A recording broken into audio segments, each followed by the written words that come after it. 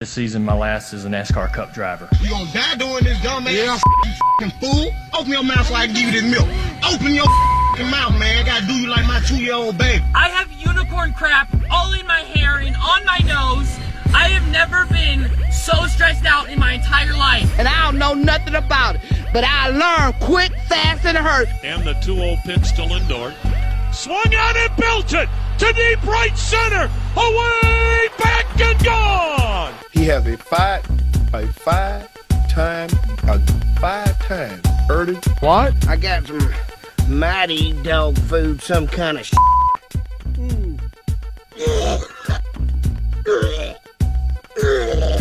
Tonight, the little boy is stuck using a pool noodle to find his way around. He's at risk for HIV, hepatitis C, herpes, gonorrhea, chlamydia. Facebook thugging is a crime. You told me to leave while I'm in my order while you're making out with that slut. No, this is wrong. Oh my God, look at what you did to him. And you know, this is terrible. I'm 46 years old. You know, your kids ain't going anywhere. I had to take off my shoes. So kiss my black. I used to be that whore. I'm not a whore anymore. With the first pick in the 2017 NFL Draft, the Cleveland Browns select Myles Garrett, defensive end, Texas A&M. Welcome to the Stansbury Show on Rock 106.9, the final day of the week. Another opportunity, multiple rather, for you to win yourself $1,000 with Rock 106.9's Workday Double Pay. Your first keyword happens 6:10. We'll do it again 7:10, 8:10, 9:10 for you all morning. Multiple chances for you to win yourself $1,000. Joined every morning. This morning shall be no different by the able-bodied Matthew Fantone. Buddy, NFL Draft is obviously what's on everybody's minds. And I'll get us right into it.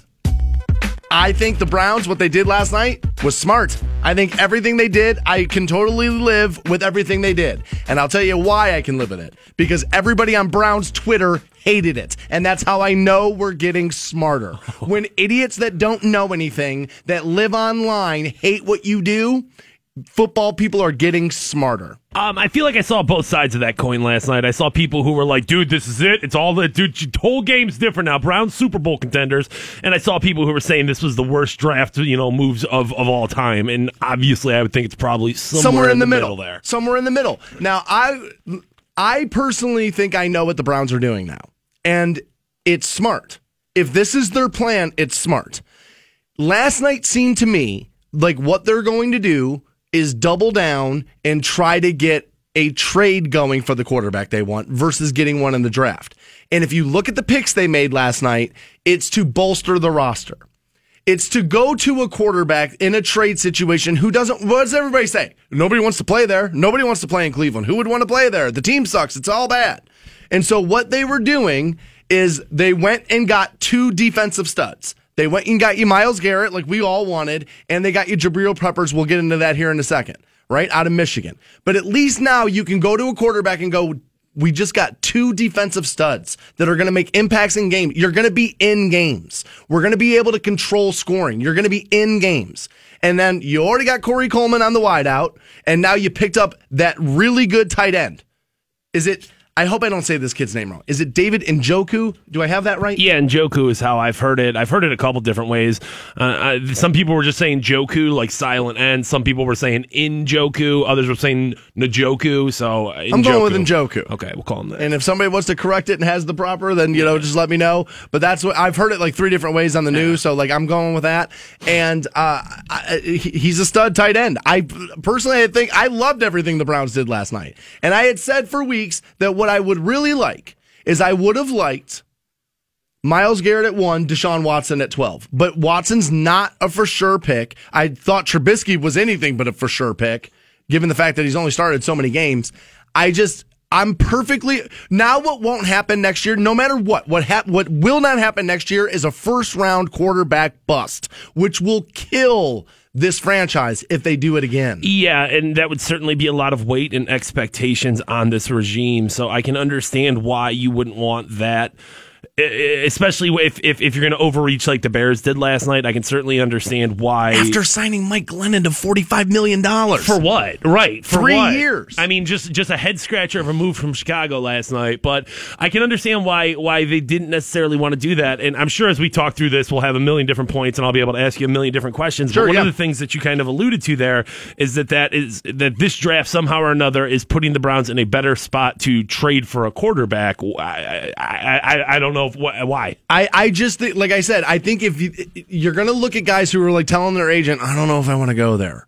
And I think agents are going to be able to sell good quarterbacks. I'm like, dude, they got Myles Garrett now. You got Jabril Peppers. You still got Joe Hayden. Okay. You're going to be in games. You're not going to get blown out. You have a chance to win. What do the Browns have to offer as a trade? Why was I as the Redskins? Why would I? Dude, I'm not trading Kirk Cousins. Why would I trade him? I think there's a little bit of. Honestly, sometimes people don't trade because of logic. Sometimes they trade over personality. And you see this in radio all the time. I've seen talented radio guys get thrown out of radio stations because they didn't get along with the management. And Kirk Cousins doesn't necessarily get along with the management. And so if he wants out and you want him, and now, like, we may have been a team he might have been like, no, you can't stop anybody. That defense leaks like a sieve. And now you can be like, well, we got a new defensive coordinator in Greg Williams. We just got you the best overall player in the draft, is what most people were saying in Myles Garrett. And now you got Jabril Peppers. Now, you could make the argument of what the Peppers thing scares me. Off of the quarterback thing here for a minute, it scares me only because he had the diluted urine sample at the combine. I don't care if dudes smoke weed, obviously. No. I don't care. But the problem is now, even before you're in the league, Jabril Peppers is already in the league's drug program. Right. And from what I've been told, that's 12 tests a month. Jeez. 12 tests a month. That's a lot. Sooner or later, that's costing us 4 games. Right? Yeah. Sooner or later, that's going to cost us 4 games. Yeah. I mean, maybe I'm making the kid guilty of something he's not guilty of, but sooner or later, that's going to cost you 4 games. Yeah, I mean, welcome to pro sports. That feels inevitable that a pro football player is going to smoke weed. You know what I'm saying? His rookie year. It's the only reason I don't like the Peppers pick. That's the only reason. I think it was a bit of a head scratcher to me of did you really gain that much by moving down from the 12th to, the 25th there? I mean, it felt like a little bit of, why didn't you just take somebody at the 12? You could have taken Malik Hooker there, I think. He was still available. I think probably what you're seeing there is that the Browns in this regime was probably told, you guys have another year to work with as a buffer zone, and we want you to have more options next year in the draft when you're going for a quarterback. I totally agree. So I totally agree. I think that's probably where that logic came from and why they decided to move down. I saw people freaking out yesterday, and this really does go to show how dumb some people are. I can't believe the Browns drafted a Wolverine. You know he's going to suck. He's going to be terrible. Michigan sucks. Oh my God. Honestly, what are you going to do? Not take a quarterback out of USC? Guys. You're not going to take Tom Brady? Are you not going to take Tom Brady because he's a Wolverine? Is that what you're going to not take? Come on, guys. Come on. They're saying I'm being told Peppers is likely to play offense. Oh, I never saw that. I guess you could move him around. I didn't even think about that. I know that he was a return dude, and that that people were saying that he'll make an impact on special teams. He's going to go be a receiver. Is that what he's going to go do? I don't know. That's the thing about him. That's the thing that people liked about him, is that he's a pure athlete, and that you can kind of move him around the field. I never thought about that, but maybe that will be the thing. I still think what they're trying to do is get pieces to make a free agency or a trade quarterback go, yeah, dude, just don't send me there. I think they're just trying to get to a don't send me thereville. And that's, you're not going to go from 1-15 to the Super Bowl, but we weren't going to be any better next year with Deshaun Watson. We're going to be who we're going to be. I wanted Watson. I think Watson's great. I think he has the potential to be really good. And what's really going to be annoying next year is when the Houston Texans, with that roster that should have beaten the New England Patriots this year with Brock Osweiler at quarterback, when that roster makes Deshaun Watson look like a total stud, you're just going to have Brown fans so annoying about how we didn't take him. We don't have that roster. I didn't think either him or Trubisky were certified picks. And neither one of them were yeah, dude, if you don't get that kid, you're screwed. Where Myles Garrett felt that way. I'm totally okay with everything they did. I think that the Browns came out of the first round looking, honestly, really smart. Now, maybe I don't know what I'm talking about. Got to make room for that. I would have to make room for that. But at the end of the day, if we end up, and I know you, Fantone was way early on the Kirk Cousins thing. You were like, dude, give me Kirk Cousins. And I've been a little, I don't like the how do you like that and like some of the other stuff. But at the end of the day, he will stabilize you. He will get you, like, dude, we got to get to 8-8 before we win a Super Bowl. And Kirk Cousins will get you at least there. And if they end up making that trade happen, I'll be fine with everything they did. I've said all along, I liked Watson, but if we end up not taking a quarterback in this draft, then I could live with it. I personally think everything they did was smart, and I know it was smart because, like I said, every Browns fan I follow on Twitter all had dumpsters on fire in their gifts last night on their timeline. That's how I knew. Yep, the Browns are getting smarter because the fans think what they did was stupid. Oh, and I will trust front offices, even this one, over hashtag dog pound. Your first chance to win yourself $1,000 happens right now. 106.9. Welcome back to the Stansbury Show on Rock 106.9. You're just over a half hour away now of winning yourself $1,000 with Rock 106.9's Workday Double Pay. Next opportunity, 710. We'll give you your next keyword. You know, it was the other day on the program we were telling a story, and I knew people didn't believe us. I knew it because it was an unbelievable story. All right. And I remember saying on the air, I have photo proof of this.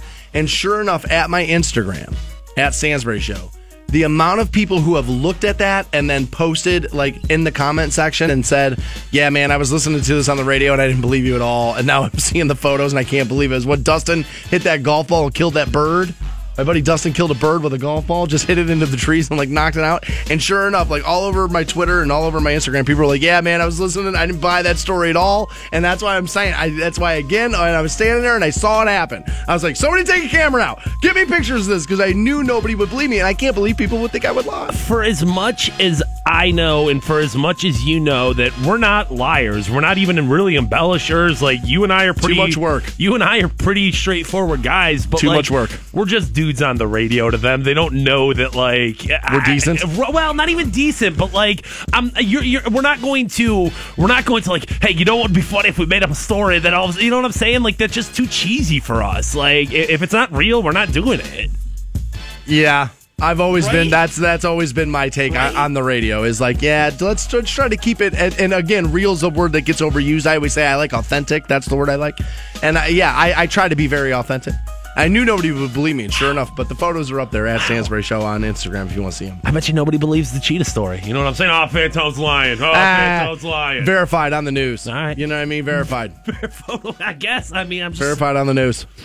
Good for you, buddy. You saved that little kid from the fate of the cheetah there. Tried to save Dustin from that bird. I did. I did. Couldn't do it. So, the draft was last night. Personally, I think everything the Browns did was very, very smart. I think, now, look, you can make the argument, just stay at 12, take Malik Hooker. Yeah. You can make that argument. Yeah, you can. You totally could.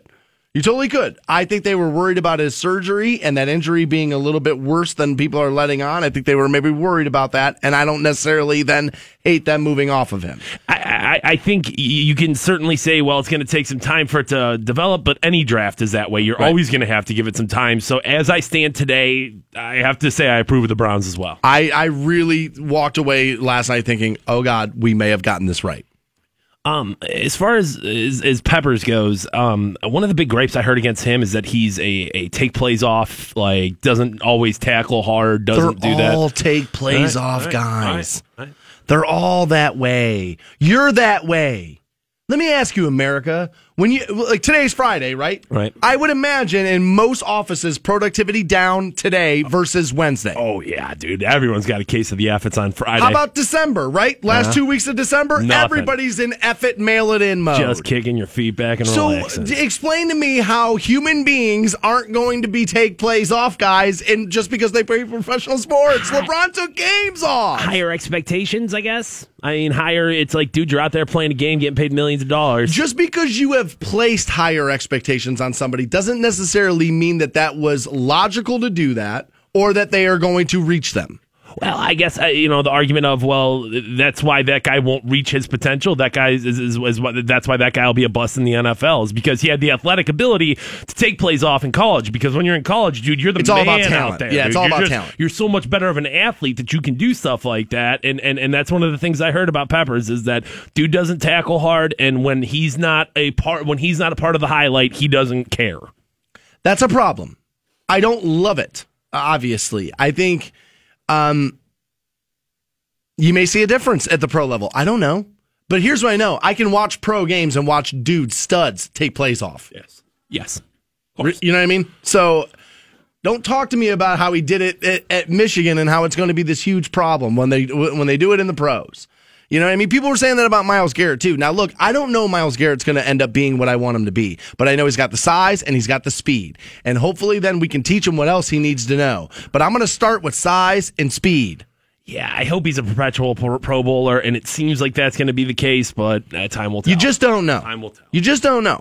But I was all surprised because I saw you on Twitter last night as people were waiting for the next pick, and you were like, Frankie's making noise over on Fox Sports Ohio right now because Lindor was going off. Indians was a great game last night, man. It was a lot of fun to watch, and Francisco Lindor, dude, just what a stud, man. He's honestly one of the kids. He's the future of baseball right there. And then I saw this. We now have the schedule buddy for the Eastern Conference semifinals, and if you don't know, Fantone is the biggest Cavaliers fan you will ever meet in your life. Try to be. No, not even close. Like, I know people who think there are like hardcore Cavs fans, and they don't come close to your fandom. Well, thank you, I guess. You are. I don't know if that's sad or if I should be proud. Well, I know it's sad. I know. But game 1, May 1st, 7 p.m., Quicken Loans Arena. Game 2, May 3rd, 7 p.m., Quicken Loans. And then we head back there in Toronto, May 5th and May 7th out there. So we do get the Raptors. Right. We do get the Raptors. And is there going to be drama in this? Quite possibly, dude. I think if there's any team in the East that could give the Cavaliers fits, it will be the Toronto Raptors. When it comes down to it, they've got decent size, they've got experience, and they can play mismatches. The Cavs had a decent struggle against the Indiana Pacers in the pick and roll, so I'm a little concerned that the Raptors are going to be able to exploit that. But at the end of the day, when it comes down to it, the Cavs are the far better team. It's not even really close, so I would say Cavs in 6 if you're asking me right now. Is that right? Yeah, I don't think this is going to be a sweep situation. I know that I feel that somewhere along the line, the Cavs are going to drop a game and everyone's going to lose their mind. But you got to remember, they dropped games to the Raptors last year as well. I mean, that was a tougher series. That was an in-6 series as well. So it's okay if that's what happens here, and I'm almost happy that they get them this next round as opposed in the Eastern Conference Finals again. So plenty of reason for Cavs fans to be excited. We should walk away a winner of this one, and hopefully we build the wall up north too. Did Toronto beat? It was Milwaukee, right? Correct. And they have that kid Giannis the Greek freak. The Greek freak, yeah. I heard that the Milwaukee fans last night, as they were making a comeback, were chanting USA, and like people were all over Twitter because they were playing Toronto, right? And everybody on Twitter was like, "You're chanting USA, but your best player's from Greece." From Greece, yeah. But I mean, I don't know. It's the team though. You're cheering for the team. You're not necessarily cheering for the guy. I wonder if he was pissed about that though. Like, you sons of bitches, I'm out here busting my ass. People are saying that like LeBron's got like 5-6 more years in the league, right? And they say that he probably has the potential to be the best player in the league another 3 years. And that there are people making the statement now that Giannis is going to be the next best player in the NBA. Do you buy that? I can certainly see why people say that. I mean, when you call the guy the Greek freak, he honestly is just amazing to watch. He reminds you the way he plays of LeBron. But he is fun to watch. But there's so many things that have to happen from having all the potential in the world into like maximizing that potential like LeBron has. So I think that's premature, and it's tough to put on anybody to be like, oh, well, you're going to be this next guy. I mean, most times you do that, and LeBron I think might be the exception here. Most times you say, oh, you're going to be the next MJ, or oh, you're going to be the next whoever. You're not going to be able to live up to that. It's just weird given all the hype that it's not the consensus that, well, yeah, the baton will eventually be passed off to Anthony Davis. You know what I mean? Kentucky Wildcat, now with the New Orleans Pelicans, I believe. But he was like all the rage when he got drafted. You know what I mean? And now people are saying, it's probably more likely to be Giannis or Karl Anthony Towns. But I mean, that's potential for you. You know what I mean? Like it's very easy when these guys come out of a draft or when these guys come out of college, when these guys make their debut, to start giving them crowns, start anointing them, start saying like you're the next whoever. And it's like there's just so many factors that go in outside of just potential. There's a lot of different things that have to happen for you. Planning to go to any of these Cavaliers games? I don't think so, because I think the first one I think like the first ones at home are weekday games. And I'm not going to make the drive all the way up there on a weekday. I think there is a Sunday game.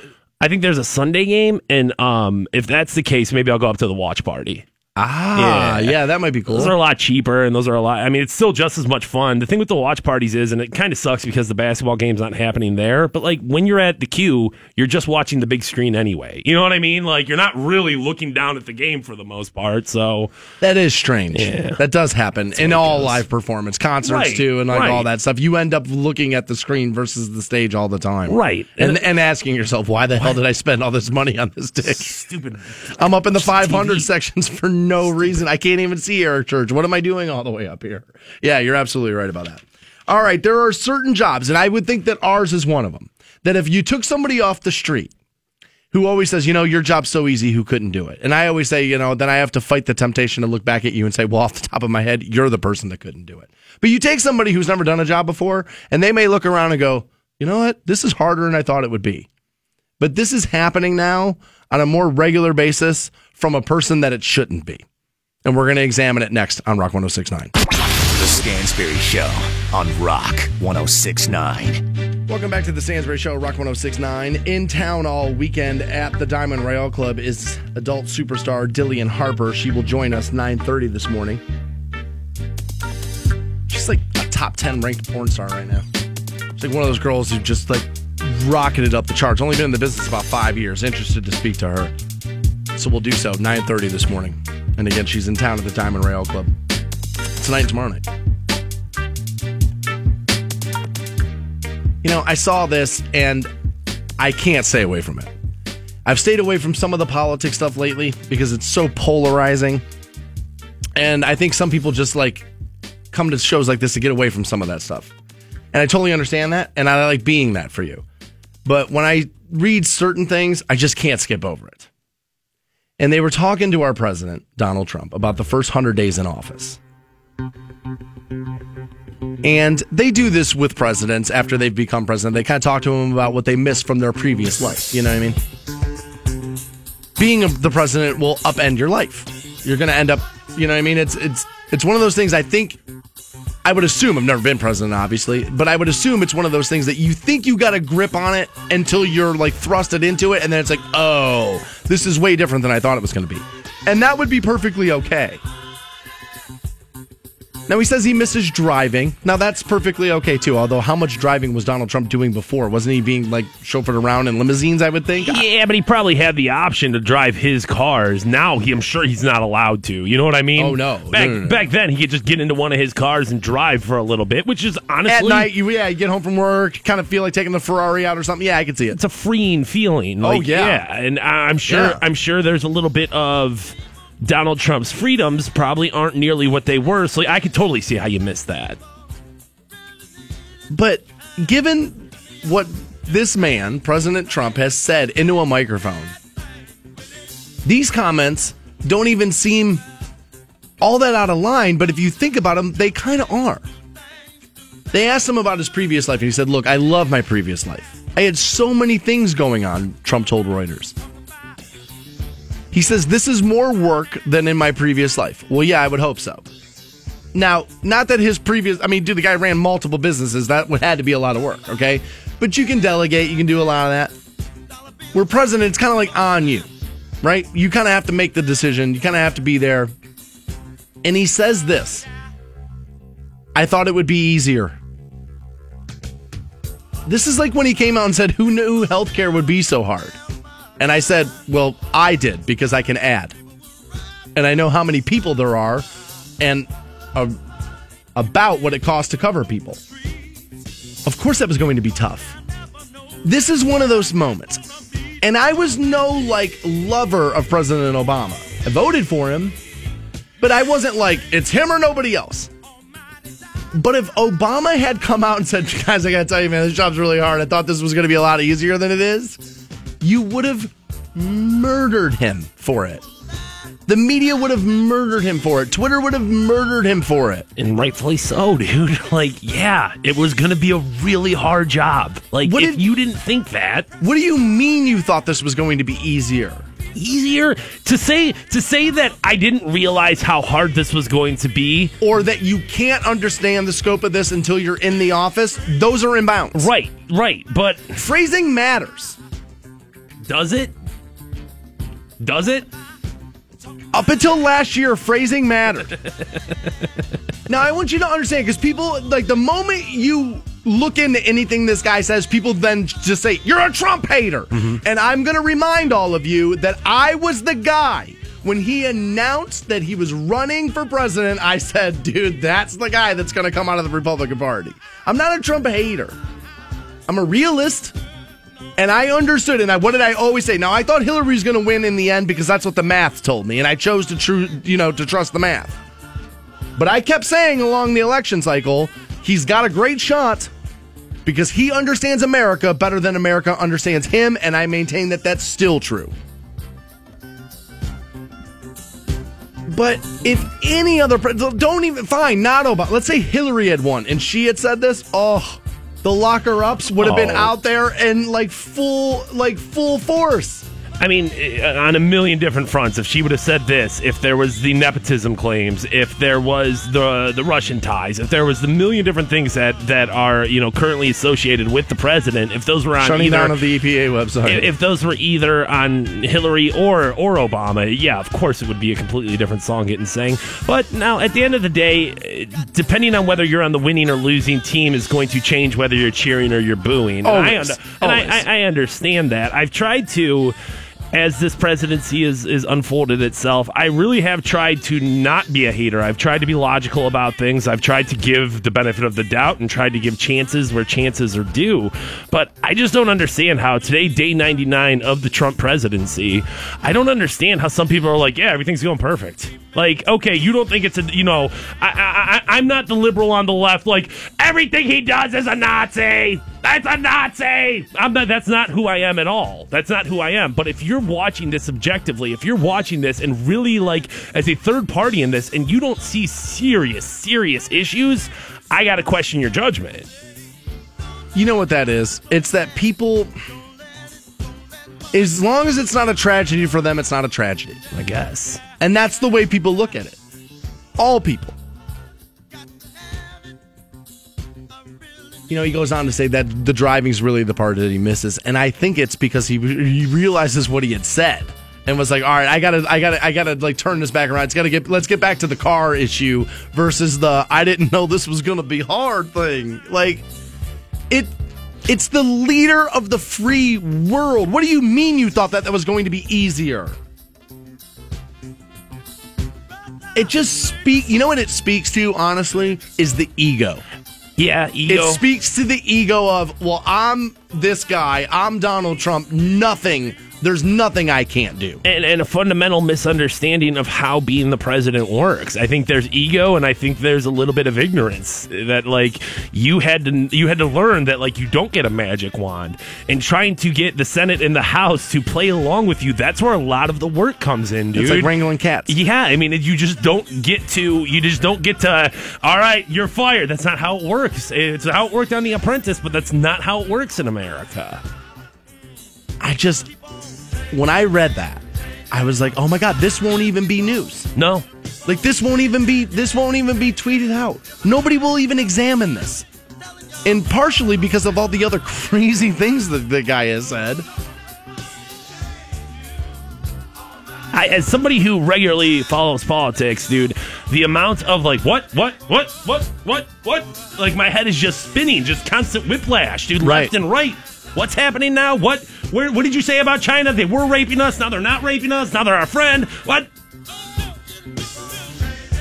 Healthcare? What? No healthcare. Yes, healthcare. Taxes, maybe. Who knows? Well, dude, remember it was like NATO, too. He didn't totally understand that. Now they're obsolete. Nope, they're not obsolete. He didn't totally understand that. NAFTA, screw it. Actually, NAFTA, not that bad. Maybe we'll keep it. Maybe we'll negotiate it. It's like, dude, and I guess that really does go to show you. I think when he started this entire thing, I don't think he had any real thought that I'm going to be president. I think this all started out as, screw you, you're going to tell me I can't do this? I'm going to do it. And it turned into, oh my God, this is happening, to, oh my God, I'm the president, to, damn, this is a really, really hard job. 100 days it took. Dude, is Obama laughing his ass off at quotes like that? He has to be, right? Has to be, you called me incompetent for 8 years. You told everybody I had no idea what I was doing. I left you the country in better shape than when I received it when I became president. That's what most people say. Both sides of the aisle say that Donald Trump inherited a country in better shape than what Obama got. Both sides of the aisle, experts say that. All right, there's a million different ways to look at it. I'm sure you can point out, nuh-uh, because Trump had to deal with this, and we could go back and forth forever. But what did I say during the election cycle? That 87% of your financial life was better at the end of that 8 years than it was before it. Yes. Right? Yes. I mean, that's what the math was, is that 87% of the country was in better financial shape than before he took office. Fair. Right? Yep. I mean, dude, as a guy who was critical of Obama, you can't just hate him for everything. No, you can't just hate and Trump for everything, And I can't just hate for Trump for everything either, right? No. I've tried so hard, dude. I know I've put so much effort into that. As a matter of fact, I wanted to talk about this, and Phantom was like, dude, don't do this. Don't do it. Don't. They love him. You're only putting us at risk. But here's the thing. I can't avoid stuff like this when the leader of the free world says, I didn't know this was going to be hard. I could take an 8th grader and say, is being president hard? And they're all going to say, yeah, I bet it is. It's tough, dude. That's all. That's all. Worth noting, May 2nd, Tuesday, election in Stark County. So local politics happening. You don't have to freak out about Trump or Obama. You can just go vote in an election May 2nd. And there you go. All right, let's win you all back on our side. I'll get you all back. Let's give somebody $1,000 and smooth over the, you hate Trump just to hate him. We don't, okay? But dude, saying that he didn't know being president was going to be hard, that's a little ridiculous. You know what I mean? That's a little ridiculous. We'll give you guys $1,000 to make up for it next on Rock 106. Show on Rock 106.9. Welcome back to the Stansbury Show on Rock 106.9, 9:30. We'll talk to adult superstar Dillian Harper. She's in town at the Diamond Royale Club. Also, 8:20 this morning, we'll talk to Scott from winningfornextyear.com, get his take on the draft. And people are all over me, Fantone, about the Trubisky thing. Okay. Stansbury, you're an idiot. We should have taken Trubisky. Look, the Bears know what they're doing. They traded up. They got him. They wanted him, and they got him. Look, see, everybody was trading up to take the quarterbacks. We didn't take a quarterback. We could have taken Watson at 12. Houston moved up to take him. You're an idiot. You don't know what you're talking about. We needed one of these two quarterbacks. And my response to you would be this. If you were fine with either one of those quarterbacks being added to your roster, then neither one of them are the guy. You want that guy or nobody else when it comes to quarterback, right? I always go back to this draft. When it was Andrew Luck or Robert Griffin III, it was give me Andrew Luck. Yes, I know what you're saying, but I think what you get into there, though, is often it's like, well, you know, the perfect is the enemy of the great. You know what I mean? Like, you're going to wait for perfect situations. You're going to wait for this perfect player to come along, and you're going to never have a quarterback. You're going to have dudes. You're going to have dudes that are just band-aids for the rest of the run. This roster can't afford a first-round bust QB. Can't afford it. Can't afford it. Definitely couldn't afford a number one overall bust. What's the difference? I've never understood the difference there. There is no such thing as the guy who, if you like him at 12, then he's great at 1. I disagree. I disagree with that. Well, but the math doesn't. Like, look at the show me the quarterback that went 22 that you would give back. Like, or that you would take again at 20. They're not there. Well, obviously, with like hindsight, you can say that like, well, this guy panned out and this guy did not. Therefore, he was worth it. But when you're sitting there talking about potential, you know, the future of these guys, which we aren't aware of, I can see how there's more risk involved at 1 than there is 12. There's more perceived risk at the end, and that's audience stuff. That's fan base stuff. At the end of the day, if the guy's going to bust, he's going to bust at 22 or he's going to bust at 1. And so for me, it's the same thing. It's the same exact thing. You either can play in the league or you can't. And so no matter where we take you, if we like you, then you were worth the take. I'm not sure. Now, look, you can't be paralyzed by guys that you wanted having some success. You can't be worried about it. Is Trubisky going to be okay? Probably. Is Deshaun Watson going to a really good situation in the Houston Texans? Yes.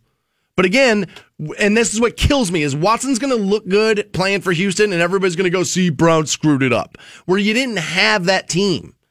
You didn't have that team. They were winning playoff games without their best player, J.J. Watt.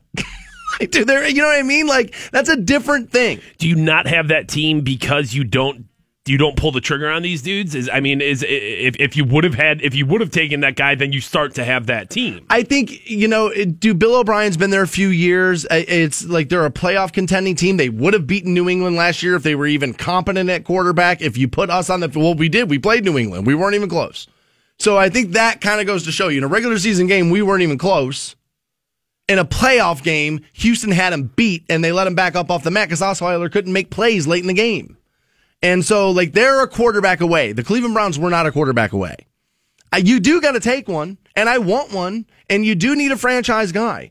But I think what they're doing, we'll talk to Scott about this from waitingfornextyear.com at 8:20. I personally think what they're doing is trying to add to this roster to make it an appealing landing spot for a trade situation quarterback versus a guy telling his agent, no way, I'm not going there. I absolutely refuse to go there. I think they're trying to make it as appealing as they possibly can for a trade type situation, and I'm okay with that. And I think that they're probably looking at next year's draft, which is deeper at quarterback than this one is, as the place maybe to draft the future of the franchise. And I can't knock it. At the end of the day, we got Myles Garrett. Amazing. Has the potential to be amazing. Jabril Peppers, the drug issue, and again, I don't care if dudes smoke weed, but you're going to get 12 tests a month. Sooner or later, that's costing us 4 games. I don't care what anybody tells me. You can talk to me about, he was just drinking more water to dilute the sample. If Fantone pointed this out to me this morning. If your kid came home with that excuse, are you buying it? Are you buying that out of your teenager? No. Then why am I buying it out of Jabril Peppers out of Michigan? Why am I buying it from him? And then you get the tight end, which again is going to be a big, huge target and tight ends are great for quarterbacks who aren't solidified yet because they're big targets and you hit them at shorter distances.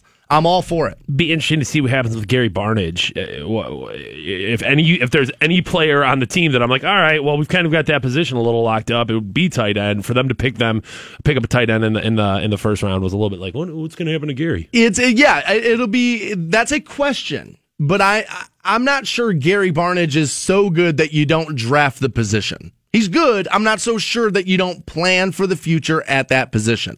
And like I said, I think tight ends help early quarterbacks. They help quarterbacks in new situations, and they help rookie quarter. I don't know if we might end up picking one in the second round. You never know. But I'm perfectly okay with everything they did last night. I just, I think the Browns have been so bad that we're all, and I'll raise my hand here too, because I'm guilty of this too, of no matter what they do now, we just think it's dumb. Because, well, of course, it's the Browns. It has to be dumb. And I'm not sure what they did last night was dumb. Actually, I'm very excited about what they did last night. We'll talk to Scott from waitingfornextyear.com about that at 8:20, but we're going to get you hooked up with this $1,000 right now. Stansbury Show on Rock 106.9. Welcome back to the Stansbury Show on Rock 106.9, 9:30. We'll talk to adult superstar Dylan Harper as she's in town at the Diamond Rail Club tonight and tomorrow. Pretty interesting, that girl, man. She's kind of like skyrocketed in that business recently. So we'll talk to her around 9:30. Aubrey writes in and says, Stansbury, I love the show. I listen every morning on my way to work. However, the squeaking in your studio has been like nails on a chalkboard. I don't know if it's a bad mic or chair that needs greased up or what, but Jesus, tap dancing Christ. Please make it stop. Thank you. Aubrey, I agree. It's a combination of both mic stands and Fantone's chair that kind of squeaks. And we're making some improvements around the building. And I've been told that the next point of focus will be on some of that stuff happening in here. But maybe what I'll do is I'll just run to the hardware store and get WD-40 in the meantime. Just lube it all up. Just get it. Just get it lubed up. I don't know, dude. You say lube and I worry. I do. I just worry. I don't like it. Makes me nervous. But Aubrey, we appreciate you listening. We'll try to work on that. So there's a 911 call that kind of went viral around the area because a man from Bath Township did something crazy. He called the cops to report a theft from his girlfriend and didn't realize that he was going to get himself in trouble for making this call. Let's take a listen to that. Bath Township man in trouble with the law after calling police to report a theft. What's going on there? I'm trying to stop her from leaving. Okay, well, why are you trying to what happened? She stole heroin from me. Well, yes, that caller is this man, 20-year-old Joseph Murphy, reporting that his girlfriend had stolen heroin from him back in January. The newly released 911 call reveals that he says it was heroin, but police body camera video later shows him saying that she took money. Murphy later pulls out a substance from his pants in this video as he was taken into custody. He was arrested again just last week after being involved in a crash while driving drunk, according to police. Dear God. Yeah, thank God we're getting him off the street. We got some problems there. Now, here's what people are going to do. People who have never done hardcore drugs are going to say, what an idiot. I can't believe you would call the cops for that. But that's the problem with these drugs, is that they alter your reality. And again, I've been a little candid about the fact that once upon a time I worked with a heroin addict. And addicts kind of they want to bring you down with them because they don't want you questioning their use. So he kind of was like into getting me to try like oxys with him and do some stuff like that. Right. And I ended up doing some of that. And what happened was there were days, weeks sometimes on end where I didn't know stuff. Where I was like, when I came out of all of it, I was like, oh my God, I can't believe I did that. Because it alters your reality. It changes who you are, changes your soul, essentially, those drugs. That's why they're no good. It's why you got to stay away from them. Yeah, I mean, there is definitely a level of stupidity, but, like, there's also a level of desperation that people just don't understand. And, like, the concept of your heroin walking out the door, that is an emergency to a heroin addict. Right. Like, that is as important as anything on the face of the planet.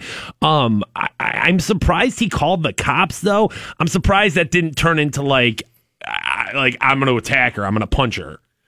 Yeah. Yeah, I mean, this is actually best case scenario. Call the cops, get yourself in trouble, and you know what I mean? We take you off the street and all that versus somebody else getting hurt. But this stuff, it changes your thinking, your memory. Like, you lose days, you lose time. And I mean, I don't think there's a better example of that being in place than you see how many parents will just neglect their children, will pass out, will shoot heroin in the car with their kids. Right. And if your maternal instincts are overran by a drug, you know it's pretty goddamn strong. I heard yesterday that drugged driving has now passed drinking and driving as the big threat in America today. I saw that yesterday too, and at first I was a little surprised because of the availability of alcohol. Right. You know what I mean? Everyone can buy alcohol. You can buy it on any store, any restaurant, anything. There's drive-thrus for God's sakes. But I mean, at least there's a concentrated effort against drinking and driving, where if you are I don't want to say responsible drunk, but if you're a responsible drinker, you can still partake in the festivities without necessarily driving your car. If you're a heroin user, if you're a heavy drug user, you don't care. There is no concentrated effort. You're not worried about the concept of a DUI. Right. With alcohol, you can go to dinner and say, I'm going to have one glass of wine versus drinking a bottle of wine at dinner. You know what I mean? You'll make a decision like that. And you got to think, too, for a lot of people, when you live in a smaller town and you're addicted to drugs, if you don't have that drug easily available to you, you're going to drive for it. You're going to come to the city. You're going to come to Canton. Oh, God, or you're going to go to a bigger city. You're going to go, you're going to go to Akron. You're going to go to Cleveland. And you're going to have to drive back home high. That's why they keep changing the terminology. I talked about this with distracted driving the other day. They don't call it texting and driving anymore. They call it distracted driving because that's a large umbrella.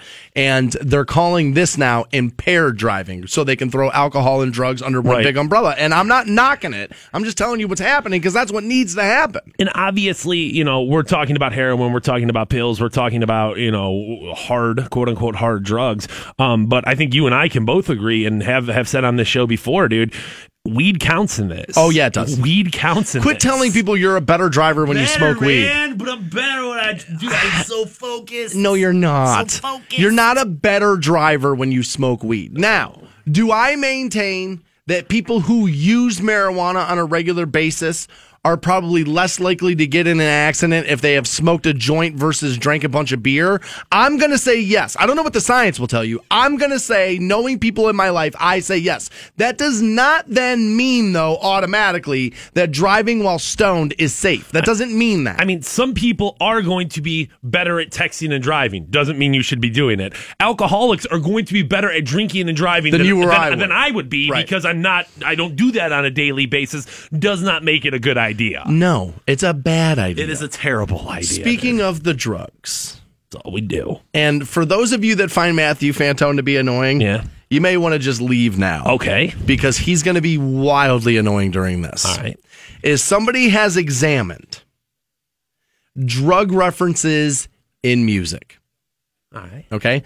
Now they say that this is a huge piece of time here. Between 1970 and 2000 was like the height of drug references in music. Okay. And so they were looking to see, are drug references in music getting worse? And it turns out, no, it actually peaked between 1970 and the mid 2000s. Okay. That's a big stretch there. That's a huge stretch. Exactly. That's a big stretch. That's a huge stretch. Okay. So they started asking people what they thought the music genres with the most drug references in them would be. Not surprising, rap and hip hop came back number one from people's answers. Right. And then it moved into the rock category. Right. Okay. I see where those assumptions come from. I do too. That's what they're kind of known for. Sex, drugs, and rock and roll is part of it. Yeah. That's been the saying forever. They talk about that one. It turns out country music has the most illegal drug references in their songs. Average number of occurrences. Rap comes in at 0.8 references for drugs. Country, 1.6 mentions of illegal drug use in their songs. Now, I don't know. I don't know if I buy it. I don't know if I do either. Because I listen to a lot of hip hop, I listen to a lot of rock, and I listen to a lot of country music. I notice this in rock music. I notice this in hip hop music. I don't notice this in country music. Now, we've made the observation that, like, take a Jason Aldean song, that Chillin' on a Dirt Road, I forget the actual name of it, whatever, that might be the name of it. But he's talking about driving on a back road. He's got a cold beer in the console. Literally saying to you, I'm driving down the road, drunk as hell. Now, he does say smoke rolling out the window. Right. And now I've always kind of taken that to mean joint since Colt Ford wrote the song. Along with, what's his name? And so, like, I've always kind of taken that to mean joint, but they don't say it. What are you, hotboxing with a cigarette? You're blazing your truck bed out, or your truck cab out with a cigarette? So, I mean, the guy's, like, flat out telling you, I'm drinking and driving down this road because it don't matter because it's gravel, bro. It don't even have lines in it, and there ain't cops for 300 miles, man. We're going to drink and drive on this back road. And that's perfectly okay. And yet, if Godsmack came out with a pro-drinking and driving song, you would murder them. Yes. And you should. Yes. You should a little bit. I was shocked to see this. I think there's at least a couple of different... number one, I almost feel like I want to say fake news. I feel like this is some Is that right? Well, I mean, like, it seems... Oh, wow. I thought you were going to be all up on your anti-country hill. It seems illogical to me. I mean, I also listen to a lot of different kinds of music, and I just, maybe it's a more subtle reference, but in rap music's a little more in your face. But, like... Are we factoring in that this started in 1970 and ends in 2000? And when we think about that's just when it spiked. But when we think about that, from 1970 to arguably the mid 80s, rap music barely existed. And if it did exist, it existed in a very underground forum. Like, you didn't really have 1970s rap songs when Willie Nelson was doing, like, all right, that's when the drug days were happening. It's the bebop to the hippity ha. Right. It wasn't. it wasn't what hip hop is now, right? And I mean, that Rapper's Delight style of rapping, especially in the beginning, they kept it in that cheesy, because they didn't want to be too dangerous. They wanted it to be digestible, at least. You know what I'm saying? So I feel like they're at least, you got to factor in, because I would assume after 1990, these numbers flip on their head. Dude, once you get after NWA era of rap music, once you get into the CNN of the streets, once you start getting into that, it never even turned back. I mean, you go NWA and probably, I don't know, Garth Brooks and Travis Tritt at that time, those guys took things in different directions. They say here in the article that early 70s country was littered with this stuff. Yeah, and they do say this in that article. And they look at the drugs themselves mentioned in songs. Percentage of total occurrences in songs. Ecstasy comes in at just under 10%. Heroin's at around 10%. And again, I bet heroin would be higher if people knew that's what they were talking about in certain songs. In rock music in particular. I mean, dude, it took people 15 years to realize America was talking about that when in that song, I've been through the desert on a horse with no name. That song's about being high on heroin.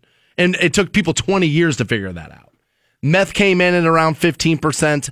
Pills at around, again, 15%. Weed, obviously, the big overcomer here. 30% is how many times is the percentage of total occurrences in popular music. But you're right. After the 90s, and you start getting into the chronic and move then the pro weed movement in hip hop is definitely going to change those numbers. And once country became bro country, became a little bit safer, a little bit less dangerous, a little bit less outlaw. I mean, I would assume their numbers dive and rap music spikes. Brian writes in and says, in that Jason Aldean song, he says, King in the Can and the Marlboro Man. Pretty sure that smoke is cigarette related. Okay, you can explain that one away. Still, though, I'm telling you right now, if Little John or whoever the rapper is of today was out there with a pro, I'm driving down the street and drinking song, people are going to have an issue with it. But because it's Jason Aldean, we look at it he's probably not going to kill anybody doing that. You know what I mean? And you look at this and they ask people, what do you think the music format is that talks about drugs the most? What do people say? Hip hop. Because what do people think in their mind when they're answering that question? These black rappers. Scary. So scary. These black rappers always, dropping Swisher Sweets packages on the ground. I see them every time I'm walking out of the convenience store, smoking their jazz lettuce. That's what you're thinking. But it turns out that these country artists are every bit the drug addict and alcoholic that these rappers are. So dial down the rhetoric. You're going to be just fine. More Stansbury Show right around the corner. Hang on. Stansbury Show on Rock 106.9. Welcome back to the Stansbury Show on Rock 106.9. 8:10 this morning. You get hooked up with another $1,000 with Rock 106.9's Workday Double Pay. Your next keyword happens at 8:10. 8:20, we'll talk to Scott from winningfornextyear.com, get his take on the draft. And then 9:20 this morning, we'll talk to adult superstar Dylan Harper as she's in town at the Diamond Royale Club tonight and tomorrow. I want to pat you on the back really quickly. Oh, okay. Good job not doing the David Draymond dance during Disturbed. I think this is the first time we've played that in a while that you didn't do the David Draymond shimmy. Now, I want to make this abundantly clear. I enjoy listening to Disturbed. Okay? They're okay. For a radio rock band, they're pretty good. Okay? But he is literally the least appealing human to grab a microphone and front a band in the history of popular music. He looks like an idiot. David Draymond is the reason we have no shoes, no shirt, no service signs in America. Because that guy just wears that awful leather vest and he just gets those meat nipples flapping around back and forth as he shimmies. It's so bad. It's so bad. He has the worst moves as a frontman. It's always just he takes his two arms and just goes back and forth. Look, and I scrunch up my face because I rock, man. I rock. These two fists get the 10,000 of them started in the air.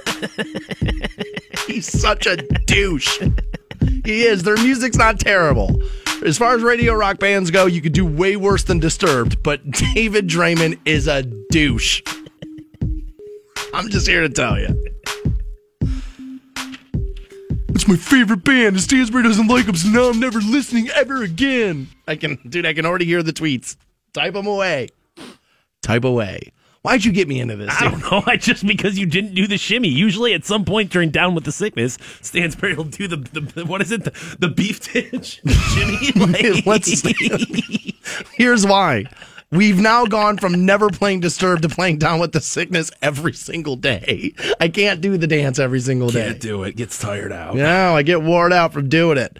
You know, the draft is all anybody's talking about today, and it made me realize, or made me remember, rather, something that I had once said on this program that was wildly unpopular, given how big like high school football is in this area. Okay. Stark County is huge for high school football, and I once said on the air I would not let that I would be uncomfortable allowing my sons that I don't have children. I would be uncomfortable letting my sons play football today, knowing what we know. Yeah, I mean, I played football in high school, and I definitely look back at that and remember that as like fun times. I'm glad I did it, but there would be a serious like point of pause for me if my kids were like, hey, Dad, I want to play football. I said ultimately I would probably let my kids play, but I would be sitting there fingers crossed like, dude, let's go with basketball, maybe a little golf, tennis maybe, let's do that. But if they really wanted to play football, I would probably allow them to do it, but I would be uncomfortable with it. You've got this double-edged sword when it comes to football in high school, and maybe even prior to that, is where like there's a part of me that's like, well, the earlier you start them and get them involved, the better they can learn and will be safer throughout their career of playing football. But it's also like, well, dude, I'm not putting my 7-year-old out there to get lit up. You know what I mean? Right. Like, I don't want my 7-year-old dealing with head trauma. Like, I would agree with that. I don't know if it's any better at 17 when you're a junior in high school, but at least there's like, dude, little kids, you don't want them getting their bell rung. The reason why I bring this up is that Joe Thomas, Browns player, says he knows already that he is experiencing memory loss. And he said something in the article that I thought was very interesting. He said, I don't know if it's that I'm 32 and I'm just not 21 anymore, or if it's due to football. Joe Thomas, it's due to football. Yeah, bro. It's due to football. Yeah. It's at 32, you should not be experiencing memory loss. Unless you have some sort of like early Alzheimer's coming on or something like that there. But that's when I read that, I was like, oh my God, he doesn't know that. Like, because how would you know? I mean, he's a football player. He doesn't know what although, I mean, you're obviously friends with 32-year-old people who aren't playing football, right? Yeah, you have family and friends and you know people. So, dude, it's not like, I mean, Joe Thomas isn't like a chronic marijuana user, so he can't be like, dude, I don't know if it's smoking weed or if it's me being 33. Like, dude, it's definitely a result of brain trauma. Yeah. What else would it be? Exactly. I mean, dude, the marijuana memory loss thing is, where are my keys? It's not like you don't remember like moments from your life. Like from what I hear from like CTE and like memory loss that kind of comes from football. And obviously, you know, the offensive line position is one of like the head cracking positions. All you do is bang heads. You've got contact on every single play. So, dude, I honestly feel terrible for Joe Thomas. Number one, because he's been on the Browns his entire career, and he's going to have to retire a Brown. But I mean, number two, like Super Bowl, 32 years old. That's younger than me. That's younger than me, and this guy's losing his memory already, man. I'm telling you. I mean, there's this other story. Did you see this where this like former football player's like, dude, he's got like yellow notebooks that he keeps with him, and like yellow notes that he keeps with him at all times. Says he can remember high school and college, but he can't remember yesterday to save his life. Wow. That's crazy to me. That is. Played 2 years in the NFL. That is. And I mean, I have to wonder. I mean, well, 2 years in the NFL, but how many concussions prior to that? Because concussions don't care whether that came from a college. Kid. Right. I mean, I've been diagnosed with 2 concussions in my life. And have you? Yeah, and there's a little bit of concern there where it's like, and I if you ask me, I bet you I've had 4 or 5, but there's a little bit of concern there where like, dude, how'd you get those? I've banged my head around a lot. Mostly like sports things. Like I can remember playing JV football, and I think I was a sophomore, and I remember it was Copley. We were playing Copley, and it was this really hot day, and I got lit up, man. And later on the bus ride home, dude, I'm just puking and throwing just like, up? oh yeah, dude, it was awful. Like it was, I mean, real bad, and just different head banging activities. But I can only imagine being an NFL player, 32 years old, and how terrifying that would be, not knowing what you just did.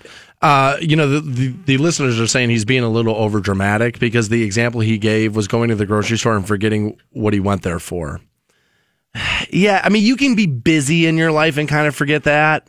I think he's just giving you an example off the top of his head. If he's talking about this, it's because he's worried about what's going to happen to him later in life. You know the difference, though. You know what I Right. mean? Like, I know what it's like to go somewhere and be like, oh, wait, what did I come into this room for? Where am I going right now? But that's different than I think what he's dealing with. And I know in this article he talked about how he was, it was worth it to him. How considering that, the family or the money he's made and the opportunities he's presented to his family, it's worth it to him. I was going to say that I know a lot of the guys view transformative wealth as being worth it. Does your wife think it? Does your kids think it? That's the thing. You know what I mean? It's like, and like, if it was like, oh, dude, dad blew his knee out playing football and he's going to be in a wheelchair the rest of his life. Yeah, dude, then, $100 million, it's like, all right, dude, you're going to be in a wheelchair. You're but alive. You're gonna be We fine. love you. You're Right. here for Christmas. But when it comes to your brain, when it comes to, like Junior Seau, like, who turns into this abusive person and then ends up killing himself. Killed himself, right. That ain't worth it to that family. I can tell you that. Yeah, I remember when I said I'm not sure I would let my sons play football, and guys called me a sissy for weeks on end. But I'm telling you, man, like I don't know if I would put my kids out there in that system. I'm not sure I would. Now I know they're changing practices, and the helmets are better than ever, and all this stuff. But the chances are my kid's not going to go pro. Fantone played high school football, got 2 concussions. He didn't go pro, not even close. Didn't even get close to playing college. I mean, dude, were colleges even looking at you? No. I mean, especially it was just something you did to get through 4 years of high school. Right, yeah, exactly what it was. And you got a bunch of concussions, and dude, I don't know if I want that. Dude, if my kid gets a concussion, I want it from me smacking him for doing something he wasn't supposed to do, not helmet to helmet. You will get you hooked up with $1,000 next with Rock 106.9's Workday Double Pay. On Canton's Rock Station, Rock 106.9. Welcome back to the Stansbury Show on Rock 106.9, 9:30. We'll talk to Dylan Harper, adult superstar, as she's in town tonight, tomorrow. Diamond Rail Club. Interested to speak with her. Diamond doing things. Around 8:30, we'll talk to Scott from waitingfornextyear.com about the draft as well. I saw this yesterday, and I don't know why anybody's surprised about this. Also, your $1,000 right around the corner.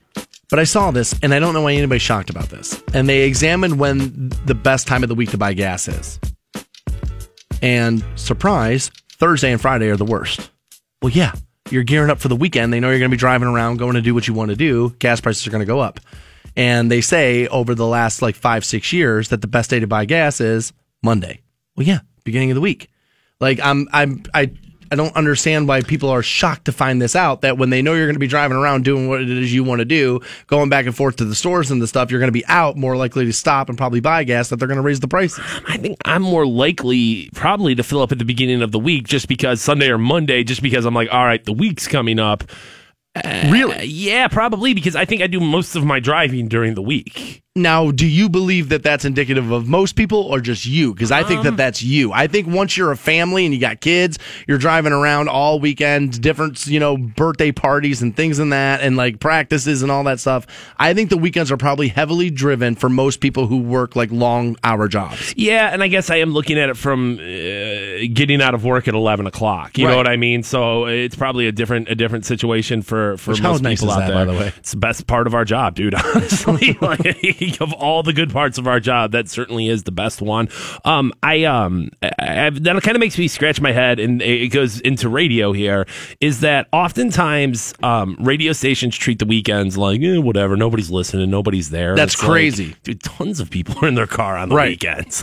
Tons of them. And honestly, our boss recognizes that. And that's why he put the Best Of show on Saturday morning. We do run a 4-hour Best Of show, 6 to 10. I don't know if maybe people don't know that. But we take the best of this week and previous weeks, and we'll put it on for you 6 to 10 on Saturday.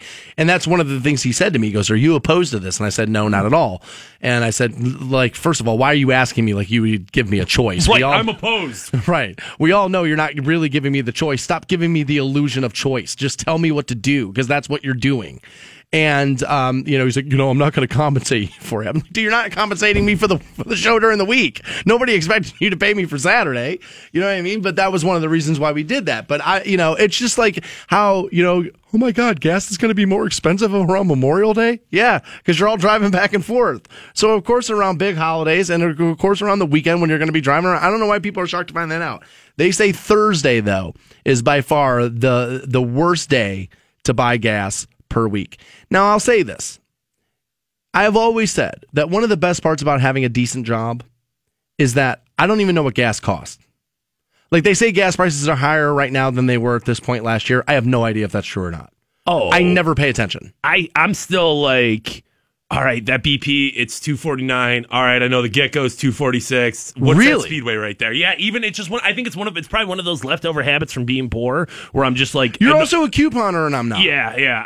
I'm just a more frugal person, I guess. Yeah, you really are. But luckily, like, I work the 2 jobs there, and, I know you do too, but the charge is kind of not in action right now. But, like, that's part of that thing for me. But I am also more likely to go to do a grocery store and not pay attention to the prices of things and just buy what I want versus, like, bargain shop. Stansbury, big baller over there, dude. I buy name brand groceries. Yeah, I fill up my gas tank, and I have Kraft macaroni and cheese. Big baller brand.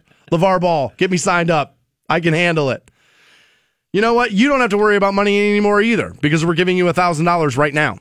Rock 106.9. Welcome back to the Stansbury Show, Rock 106.9. Win yourself $1,000 with Rock 106.9's Workday Double Pay at 9:10 this morning. We'll give you your next keyword. Then 9:20, we'll talk to adult superstar Dylan Harper as she's in town tonight, tomorrow, at the Diamond Royale Club. Normally joining us Mondays at 8 a.m., is Scott from winningfornextyear.com, but since the draft started last night, he has made his schedule available to us, and he's joining us live this morning. Scott, how are you, buddy? Doing well, my friend. How are you? All right, I'm doing great. And I don't know if you saw any of my tweets or if you've been listening to the show yet this morning, but I'm all in on what the Browns did last night.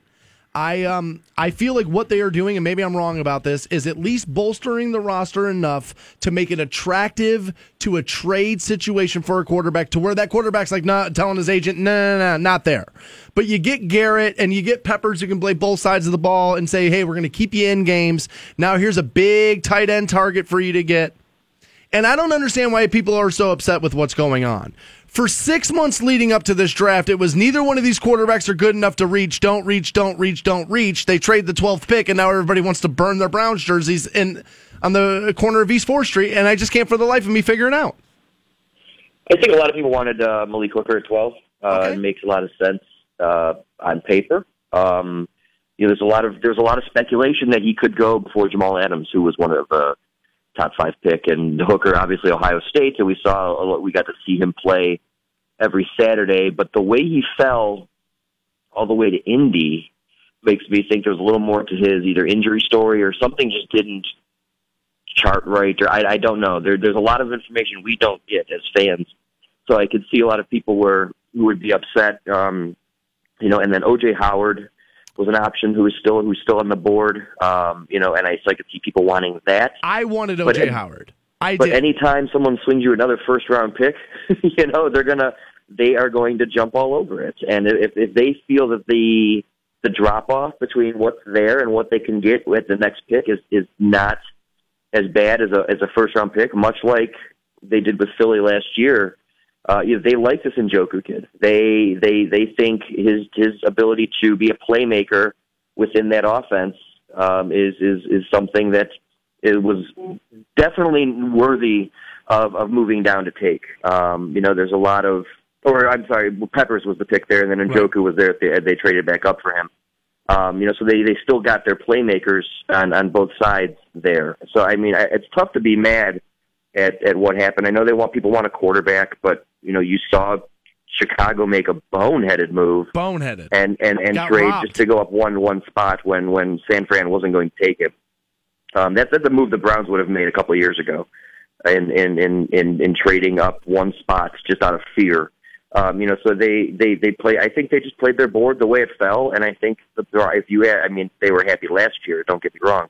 But if you ask anybody in that building, they're very, very happy with the way things unfolded last night. Yeah, I think yesterday when the Bears moved up and it was announced that Trubisky was going, I could almost feel Northeast Ohio just... there were people that wanted the kid, no question about it, but the fact that they didn't move up and make that mistake, I think you could just at least see a little bit of the turning of the tide for the Browns there.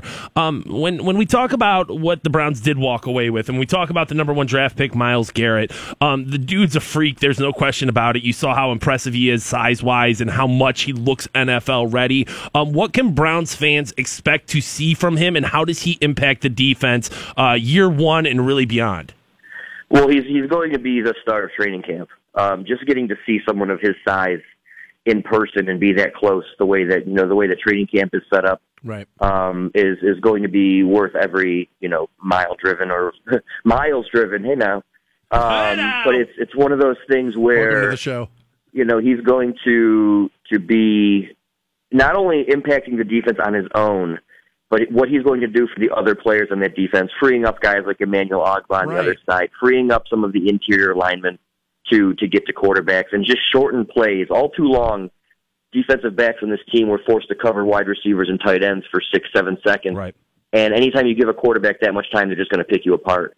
And if you can shrink that, even by a second or two, you're going to make your defense that much more impactful. And I think Myles Garrett does that for this team. That's what I loved about picking Myles Garrett is he going to be everything as advertised? I don't know. But what I do know is every week next year, defensive coordinators are going to be telling their defensive team, make sure you know where that kid is every minute of every game we have to play him, which does free up the other part of the defense to help you start to make plays. And I was trying to tell people this last night.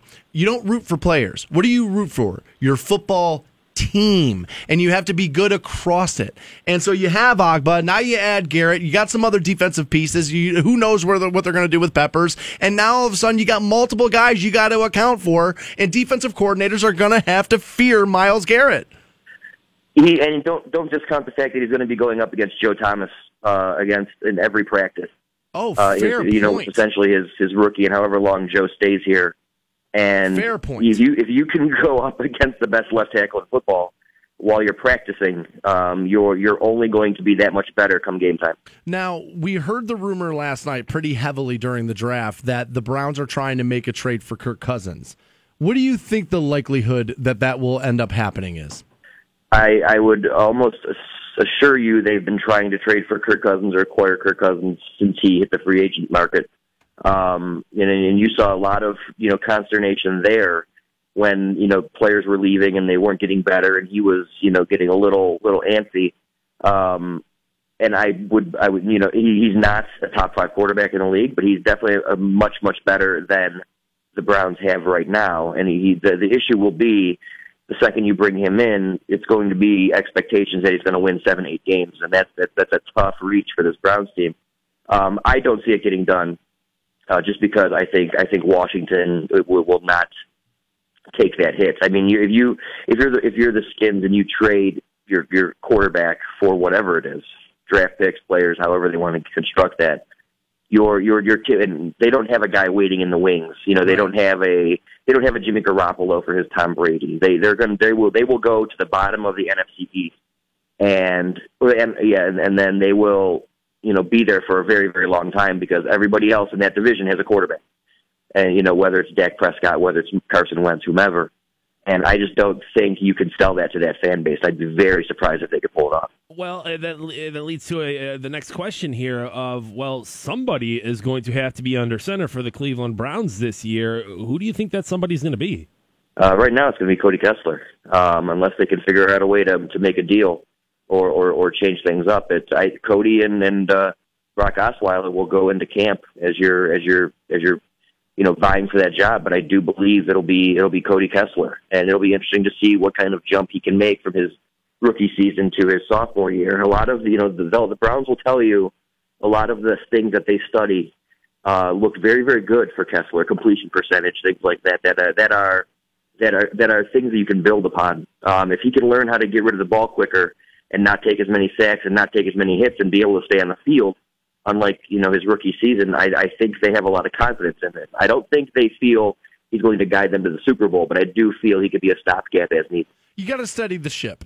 You know what I mean? And that's what I kind of liked about Kirk Cousins, that idea, is that I'm with you. I don't think Kirk Cousins is like a top 5 quarterback in the league.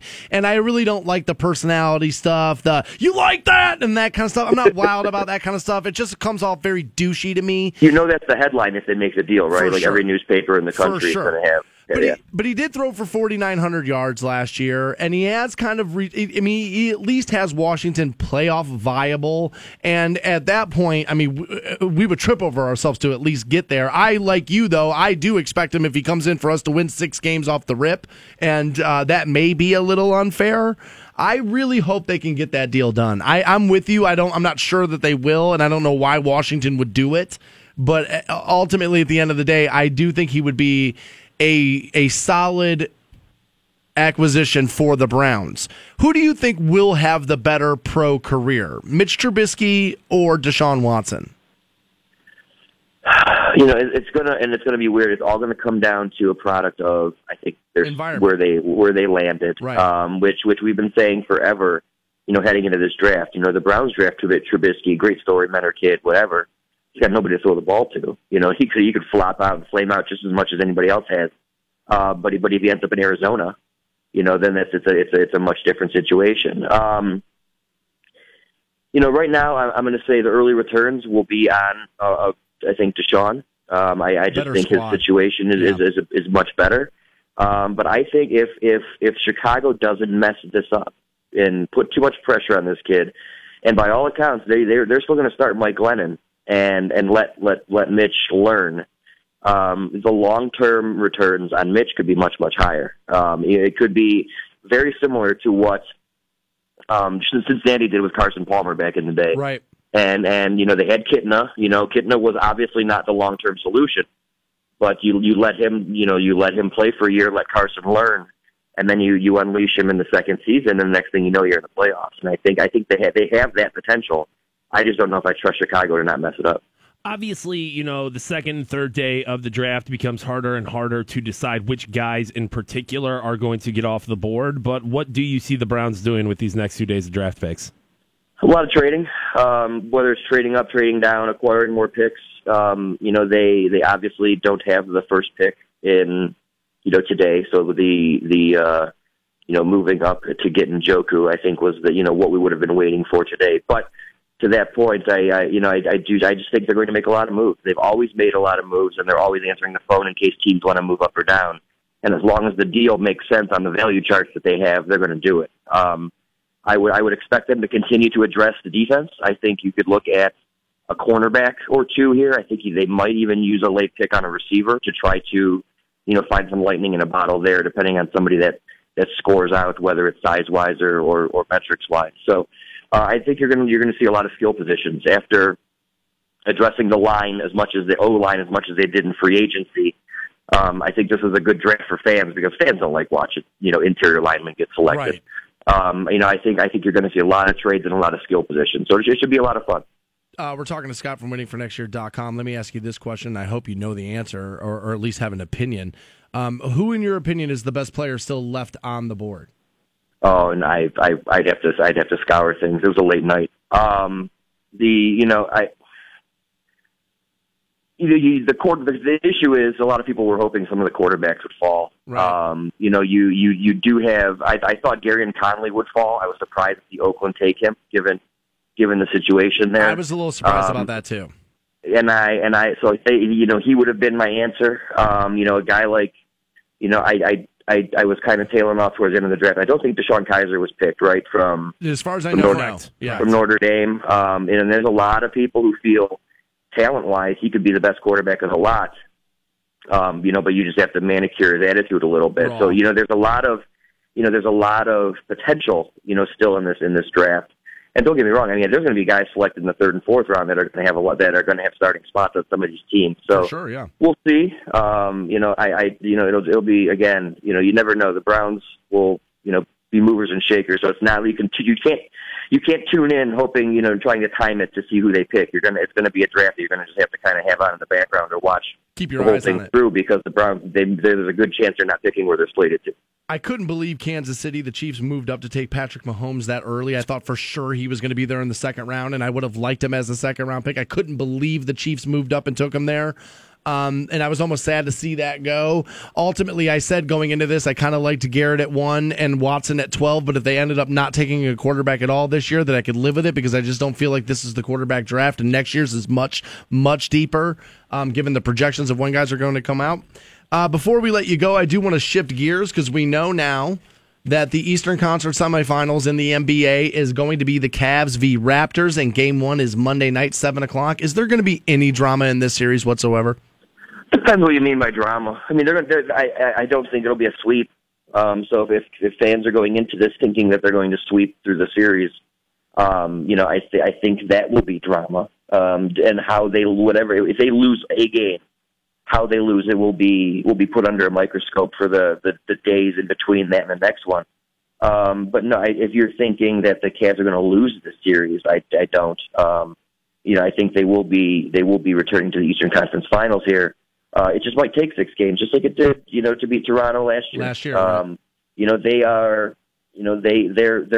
arguably a better team this year than they were last year in terms of talent.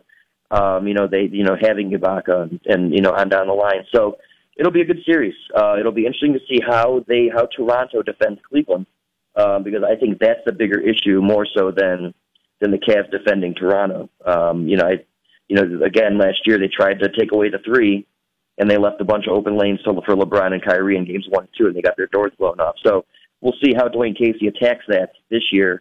But I think when you have LeBron James, the Cavs have the 2 best players in the series on their team, and as long as Kyrie gets out of whatever funk he was in the Game 4 against Indiana, which I think we can expect that to happen, I think the Cavs are going to be just fine. That's Scott from waitingfornextyear.com, my man. We appreciate you moving your schedule around and talking with us this morning. We'll talk to you again Monday morning, 8 o'clock. Sounds good, man. Take care. Have a great weekend. We'll be right back with more Stansbury Show. Hang on. 1069.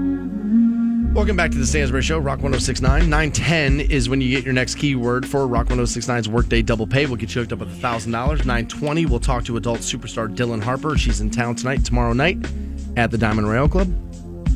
You can step away from the computer screen there, guys. Step up to the main stage. She's hot, that girl, man. She's got that girl next door look to her. She doesn't look like a porn star. No. Like, if you just took her out in public and she wasn't, like, all dolled up, like, you wouldn't go, oh, that girl does porn. That's, it seems to be kind of the new trend in pornography. Look young and look innocent. Yeah, it does. So, I read this coming out of Minnesota, and I don't know what to make of it just yet. All right. And Big Lake, Minnesota, there's a yearbook photo of a high school, and I didn't even know what this was until I read this, trap shooting team, which is like competitive rifle shooting, I guess. Oh, it's not like shooting in a trap house. This is something else. Okay. That's what I thought. That's what I thought.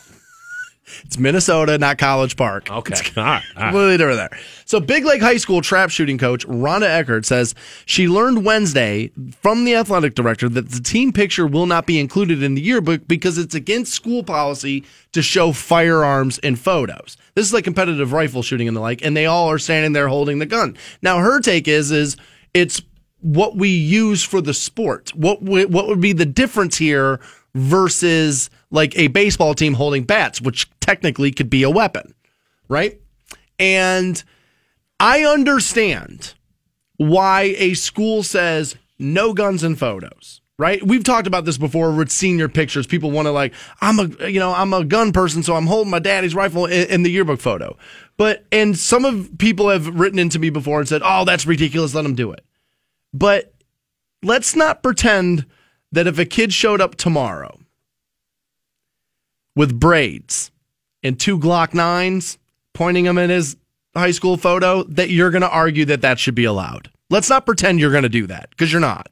Now, this is different because it's not a solo photo. This is a sport that you know that the school does, which I can't believe in 2017. Like, I don't care. Have trap shooting, fine. But in 2017, we're giving high school kids with all their problems weapons. I can't believe that's still a thing in America right now. But not that I'm against it, but I can't believe that nobody's been like, yeah, we need to get rid of this given some of the problems we've seen. Yeah, I mean, obviously there's going to be people who push back and say that it's part of, that's trap shooting is a part of the culture up here and this is kind of what we do. I don't have a problem with it. I don't have a problem.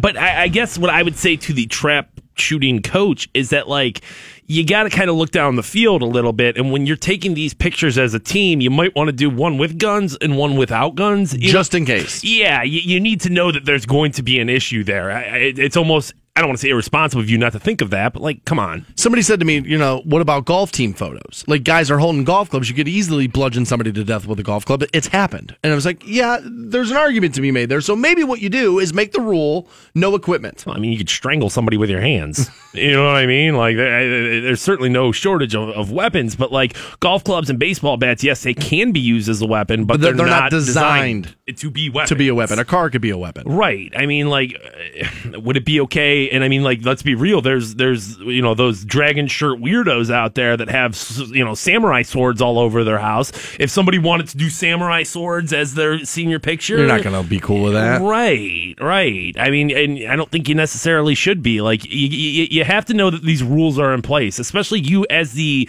coach of that team. You probably need to know, like, well, what are the rules that my team needs to abide by? And if you don't, I guess you can't be too surprised by it.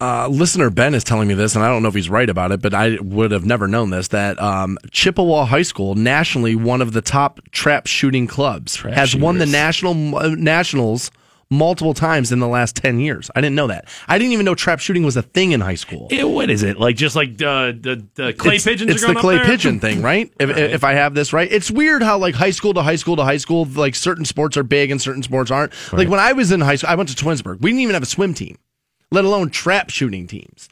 You know what I mean? And like soccer wasn't big in my school, but football and basketball were. You go to some other high schools and soccer's like the big sport. It's weird how like school to school to school, how things are some popular and some not. I had no idea we were still giving high school kids guns to let them shoot at things. Give them all guns, dude. Let them take them to school. What's going to happen? What's the worst thing that could happen? No idea of that. I had no idea that was a thing. At first, this seemed a little ridiculous to me, but the more I think about it, I'm like, dude, just save yourself the headache. Whether it's right or not, whether they're infringing on your rights or not or whatever, sometimes you just got to suck up the thing that's not great for you and understand that it's better for the greater good. And ultimately, I think these kids are going to be fine whether they're holding that gun or they're not. They still won the national title. Everybody's happy. Just let them sit there and take the photo, and they don't necessarily need to hold the gun while they're doing it. I mean, are you going to argue that they need to hold up the dead animal that they shot? I mean, I know that's not what they do, but like ultimately, I don't really see a huge issue with this, these damn PC running, and I'm that guy. I'm the like stop being so PC guy, but I think this one, people are just upset because you want to be upset. Mary Kay Cabot claims she knows what the Browns are going to do to fix the quarterback solution. We'll get into that and also get you hooked up with $1,000 next on Rock 106.9. Rock 106.9. Welcome back to the Stansbury Show, Rock 106.9. Your next keyword for Rock 106.9's Workday Double Pay that could earn you $1,000 is just minutes away now. We'll get you hooked up with that here shortly. The draft is on everybody's mind all day today. That's what you're going to be hearing everywhere you go. And Mary Kay Cabot now is saying, well, she's quoting Sashi Brown saying, we will not rest until we solidify that position, talking about the quarterback, because people are a little upset they didn't take Watson or Mitch Trubisky last night. Which I find hilarious. Like, I know the Browns need a quarterback as much as the next person does, but the people who are like, oh, they didn't draft the quarterback, come on, guys, come on. For leading up to the draft, everybody was telling me how neither one of these quarterbacks were worth it. We don't take them, and now they're the greatest thing since sliced bread. I mean, come on. And worth keeping in mind that there's still 2 days of draft left in front of us. So it's not that the Browns have not or will not have a quarterback. It's they have not picked one yet. On night one. Right. And go look at what the Bears gave up to get Mitch Trubisky, a pure unknown. I mean, they moved up one spot. And when that happened yesterday, I'm just sitting there watching the draft kind of, and they announced like the terms and conditions of that trade. It was like I was 4 picks. Blown away to move up one spot. One spot. San Fran wasn't going to take him. They weren't going to take him. Crazy. When I saw that, my tweet was this: the Bears just got hustled. I like the Garrett pick even more now, and absolutely I do. And look, Trubisky may end up being good. Watson is going to be good because of where he went. He went to Houston, and dude, that's a positive place for a young quarterback to go. Bill O'Brien will get him worked out pretty good. I don't think Watson was going to make the same impact year one at the Browns that he's going to make year one for the Houston Texans. Right? Fair. I just think he's not going to make the same impact for us. Mary Kay Cabot's now saying that the moves that they made yesterday and the gift that keeps giving is her quote from the Wentz trade last year has now given the Browns the ammunition that they need to get New England back to the table to give us Jimmy Garoppolo. Now, I said yesterday, and I kind of maintain, that if Garoppolo's the real deal, Belichick's not going to let him go. You got Brady turning, 41, I think, by the middle of this year? Yeah, yes, and obviously Father Time undefeated in sports, and Tom Brady will not be the exception to that, but you've brought this up in the past, and I've agreed with it, is that when Brady calls it quits, Belichick's going to call it quits. I was kind of on that. And I was on that, where if you're Belichick, you didn't win before you had Brady. Why would you keep trying? Why would you keep trying? Right. You got 5 titles, call it a day, and let's be honest, you're probably going to then move into like a GM position, maybe even ownership at some point. In your wing of Canton, the Hall of Fame's already, we've already got it set for you guys. Both you guys, we've already got it set up for you. That's what they're building over there. Yeah, dude, that's what $600 million is going towards. You think that's all for Toby Keith? Just Belichick and Brady, baby. It's exactly what it's for. Get ready for the B&B. Bed and breakfast, Belichick and Brady. That's what's going to happen. That's why Johnson Controls gave us $600 million. It wasn't so Toby Keith could sing Made in America this summer. It was not. That's not it. But I don't know if they're going to give him up. But let's say hypothetically this is what happens. Right. If the Browns walk away this year, you tell me we bolstered up the offensive line. We got that guy from Cincinnati who loves Hugh and Hugh loves him. We get him. Still have Joe Thomas. We got a decent running back. You get Corey Coleman in the wideout. Now you got the new tight end. You got Myles Garrett and Jabril Peppers. And we still got 3 more rounds of the draft left. And Jimmy Garoppolo's your quarterback. Are you still going to be posting pictures of dumpster fires then? Browns Twitter? Are you? I doubt it. When it comes to the concept of Garoppolo, obviously this would have to be like, it's not going to be draft picks from today or from this draft. This is obviously we'd be trading next year's first rounders essentially for Jimmy Garoppolo this year. They're saying 2 first rounders next year to New England for Garoppolo. So that would be the obviously the Browns, their first round pick, and who was it that we traded for at number or that we traded with at number 12? So it would be it was Texans, right? Texans, yeah. So it would be the Texans first round pick and the Browns first round pick. And if you told me you have to combine those 2 things next year and you get a franchise quarterback out of it, I'd say do it every single time. And if we believe that Jimmy Garoppolo is a franchise quarterback, well then yeah, pull the trigger, dude. 62% of draft picks wash out of the NFL in under 4 years. Jeez. 62%. Draft picks are just that. They're just it's like, well, we'll pick and we'll see. But if you can get me a guy who can play quarterback, and they say Jimmy Garoppolo can, and I know, well, you've only seen him in 2 games and this and that. But Belichick ain't been letting him go anytime soon. You know what I mean? He seems to like the kid. Now, people say, well, if he lets him go, that's buyer beware. There's a great argument for that. Of course. There's a great argument for that. But here's what I know. He's not worse than Brock Osweiler. He's not worse than that. He's not worse than Cody Kessler. So if all I give up is draft picks where, again, 62% of them wash out in under 4 years in the NFL, and that's all I have to give up for a guy that's better than Osweiler and better than Kessler together, I'm taking that gamble. I am absolutely. And people say this, and it's uninformed sports fans who say this. It's a system. It's the system. Well, let's say it is. He knows the system, right? Knows it. Has seen a championship system. So let's get his ass in here and have him start to then mold our offense around the system. I can watch you poking your eyes out as you're saying it. You're an idiot. You're an idiot. It's not a system. Does it help? Absolutely it does. Belichick was helped by Brady as much as Brady was helped by Belichick's system. Go look. Belichick didn't win until Tom Brady. Didn't win. It took Tom Brady to win because Brady's still a solid quarterback. If you think Garoppolo's the guy, first-round draft picks next year that are more likely to bust than produce are easily worth giving up. Trade them all. I'd give them all. Give them all to Belichick and get me a quarterback. If they end up with Garoppolo and we did what we did in the first night of the draft, I'm telling you right now, I'm all in. All in.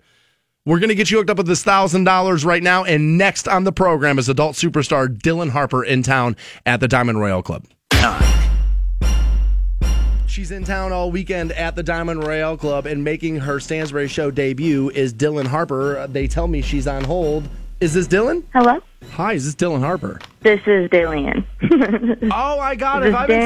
Have I been saying your name wrong for like 5 years straight? Yeah, I think so. Bad you. Wow, man, maybe I got to have my eyes checked. I'm so excited to have you on the program. You're going to be in town performing both Friday and Saturday night at the Diamond Royale Club, and we're excited to have you in the Hall of Fame city. And I reached out to the club and wanted to talk to you as there are girls in your industry, for people that don't know, she's in the adult entertainment industry, that are what I would call run-of-the-mill, and then there are girls who have gone like next level. And I kind of view you as Dillian, as one of the women that has gone next level. And it seems to have been a meteoric rise for you a little bit, because from what I understand, you got into the business around 2012, is that right? Yes. And so in 5 years' time, you're like currently ranked as like one of the most popular entertainers in the industry. Well, that's what everybody keeps, I guess, telling me. I don't really watch all the polls, like they always have a weekly, like they post like the most top searched girls. And right. I don't know. I have always like get told, oh, you're 3 or 4 or 2 or 1, whatever. So I'm like, I don't really pay attention to it. I just do my thing. So would you say then that stuff's not important to you?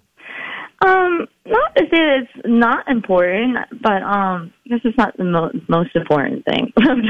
Definitely. Well, Dillian, you've walked me right to the doorstep of the next question then. What is the most important thing for you in your career? Most important thing?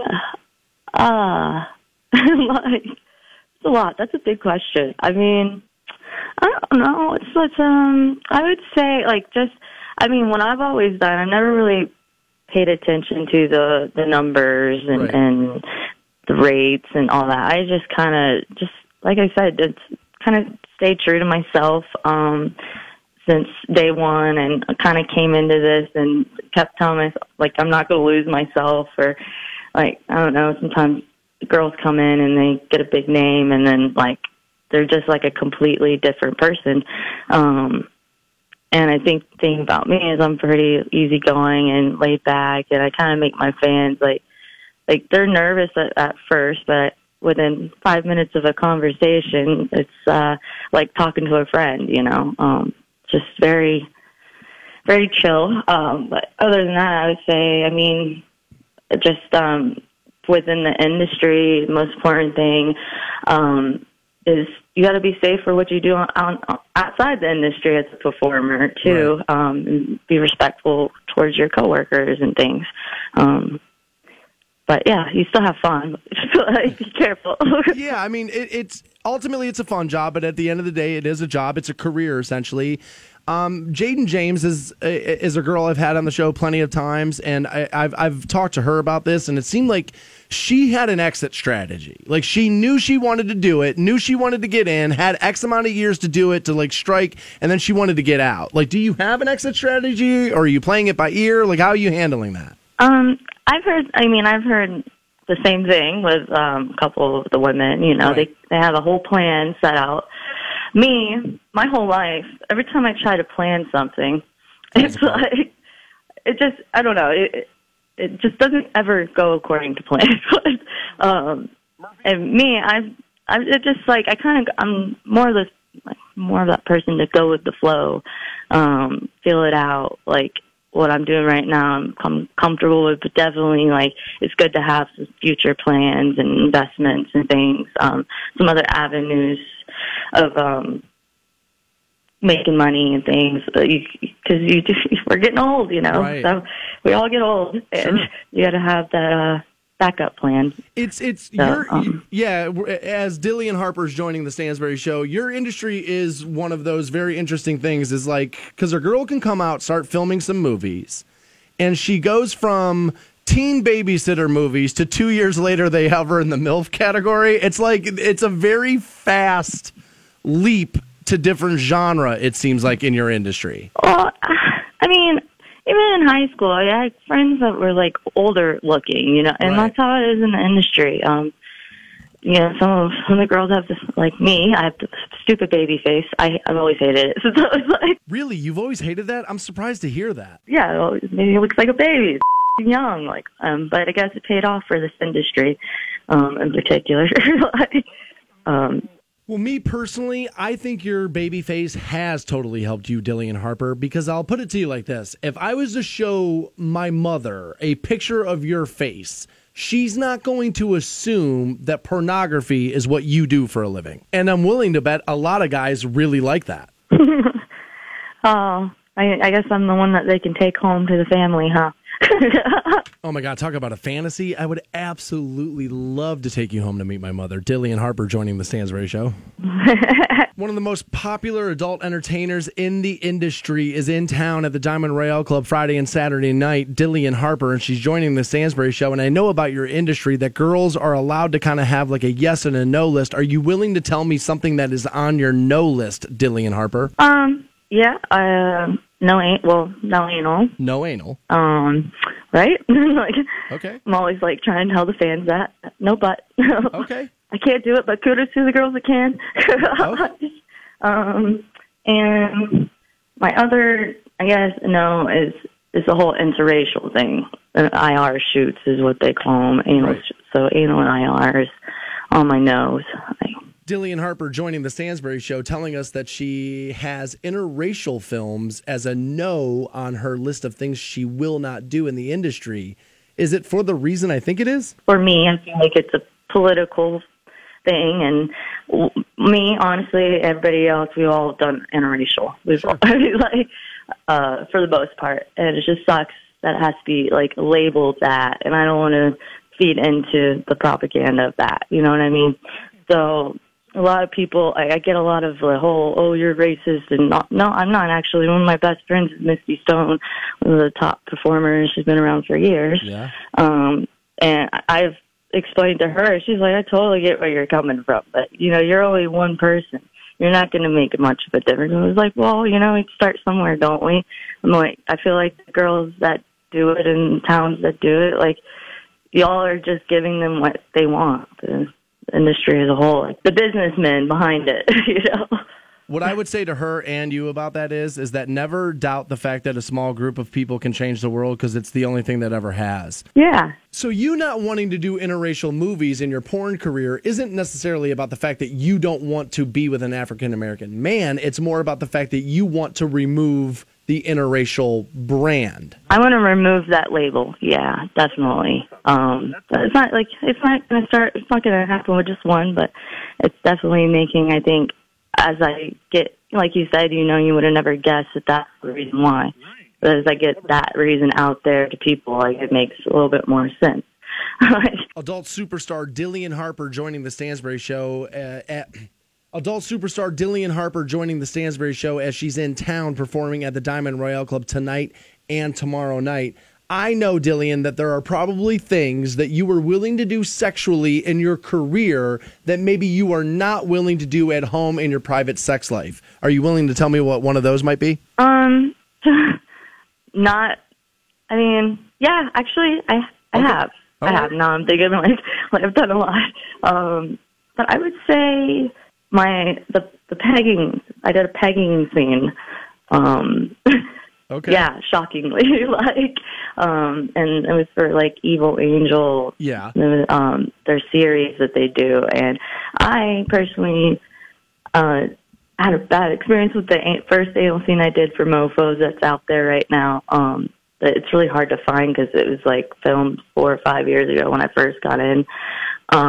But yeah, I kind of wanted to like give it back to the dude, okay, there's my ass is going to be in that pain, then I'm going to give it right back to them. That is literally my favorite answer to any question I've ever asked anybody on the show. I didn't really feel it, though, because he liked it. It's not fair, because, whatever. Anyways. Dillian Harper, thank you so much. This was an eye-opening experience, and I sincerely apologize for saying your name wrong at the beginning of the interview. It's all good. It's all good. Just remember, it's Dillian like a million. Dillian like a million. That should be easy to remember. There is adult superstar Dillian Harper in town tonight, tomorrow night at the Diamond Royale Club. Make sure you head out there and see her. Dylan, thank you so much for joining us. We'll be sure to send some people your way tonight. All right. Thank you, Dan. Take care. We will close out the Stansbury Show for the week next on Rock 106.9. 106.9.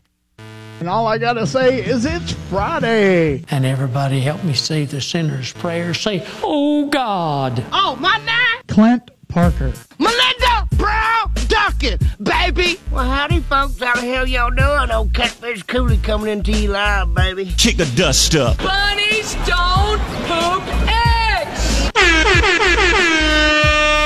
You're f***ing your girlfriend in a public restaurant acting like a prostitute. Don't you wish you could meet a whore like that? A lot of men are looking for a good whore that'll put out for free. There's a dirty little secret I've decided to make this season my last as a NASCAR Cup driver. You gonna die doing this, dumbass? Yeah. You f***ing fool. Open your mouth so I can give you this milk. Open your mouth, man. I gotta do you like my 2-year-old baby. I have unicorn crap all in my hair and on my nose. I have never been so stressed out in my entire life. And I don't know nothing about it, but I learned quick, fast, and hurt. And the 2-0 pitch to Lindor. Swung on and belted to deep right center. Away, back and gone. He has a five times early. What? I got some mighty dog food, some kind of shit.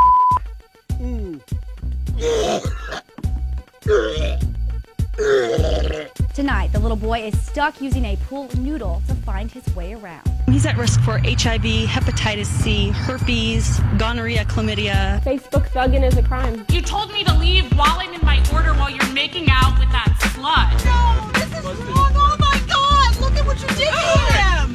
And you know, this is terrible. This is terrible. I'm 46 years old. You know, I had to take off my shoes to run. So kiss my black. I used to be that whore. I'm not a whore anymore. With the first pick in the 2017 NFL Draft, the Cleveland Browns select Myles Garrett, defensive end, Texas A&M.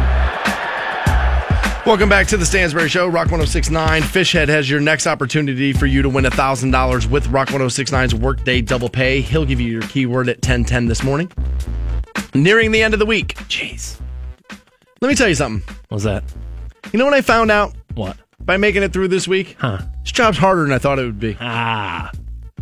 You need to play a little bit more golf. Maybe that'd be the answer. This job's a lot more difficult than I thought it would be. Head out to the course, Stansbury. That'll fix your problems. Let me tell you, making Rock 106.9 great again, tough. It's an uphill battle. Tough gig. It is. Tough gig. It is. You got big plans for the weekend, buddy? Trying to think of what I've got going on. Tomorrow I will be stopping over at Heritage Tattoos, getting some new ink. Nice. So very excited about that. To see Nice. Rob and the crew over there, Heritage Tattoos. Ding, get them going. Ding. Also, this weekend. Good for you. I'm happy that happened. This weekend is the Hall of Fame Marathon, so I will not be running it or anything like that. Hell no, I'm not. But I will be going over to the J. Babe Stern Community Center Sunday morning, so I can go be a part of the go guys, go, yeah! I'm gonna go be one of the cheers. Oh, a little cup of water on the side. Yeah, I feel like, dude, the community's got to come out and support stuff like that, so I'm gonna be a part of it. That's Sunday morning? Sunday. What time are you doing that? I'm not 100% sure what the times are yet. Early is what I assume. Keep me in the loop. I will. Supposed to play in a foursome Sunday morning, but Okay. I might be able to push that off just a little bit and join you for that. Well, and if it's raining, the marathon will go on, golf will not. You know what I'm saying? Fair point. So if that's the case, but then it's going to be raining, you're going to be like... I was going to say, don't you dare. Don't you dare. No, good for you. That sounds awesome. What's your story? What you got going on? Slinging drinks tonight and tomorrow night, and then honestly, no plans no plans other than like I said, playing in that foursome Sunday morning. But it might rain. So. It's going to be kind of, what do I want to say? Like a little bit boring of a sports weekend, as the Cavaliers don't play till Monday. Draft. I mean, yeah, second and third round, but it's not nearly as important. Doesn't have the panache that round one has. Are the Indians at home this weekend? I'm going to have to check. Maybe I'll go up there, dude. Maybe I'll that's have to double check. Nice. Let's go take a little tribe action. Nice. I'm actually excited to do tonight at the Agora Sabaton. Yeah, dude, it is going to be a good night for They you. were so good last time they played. It was about 2 years ago I worked their show. They were so good. I cannot wait for that.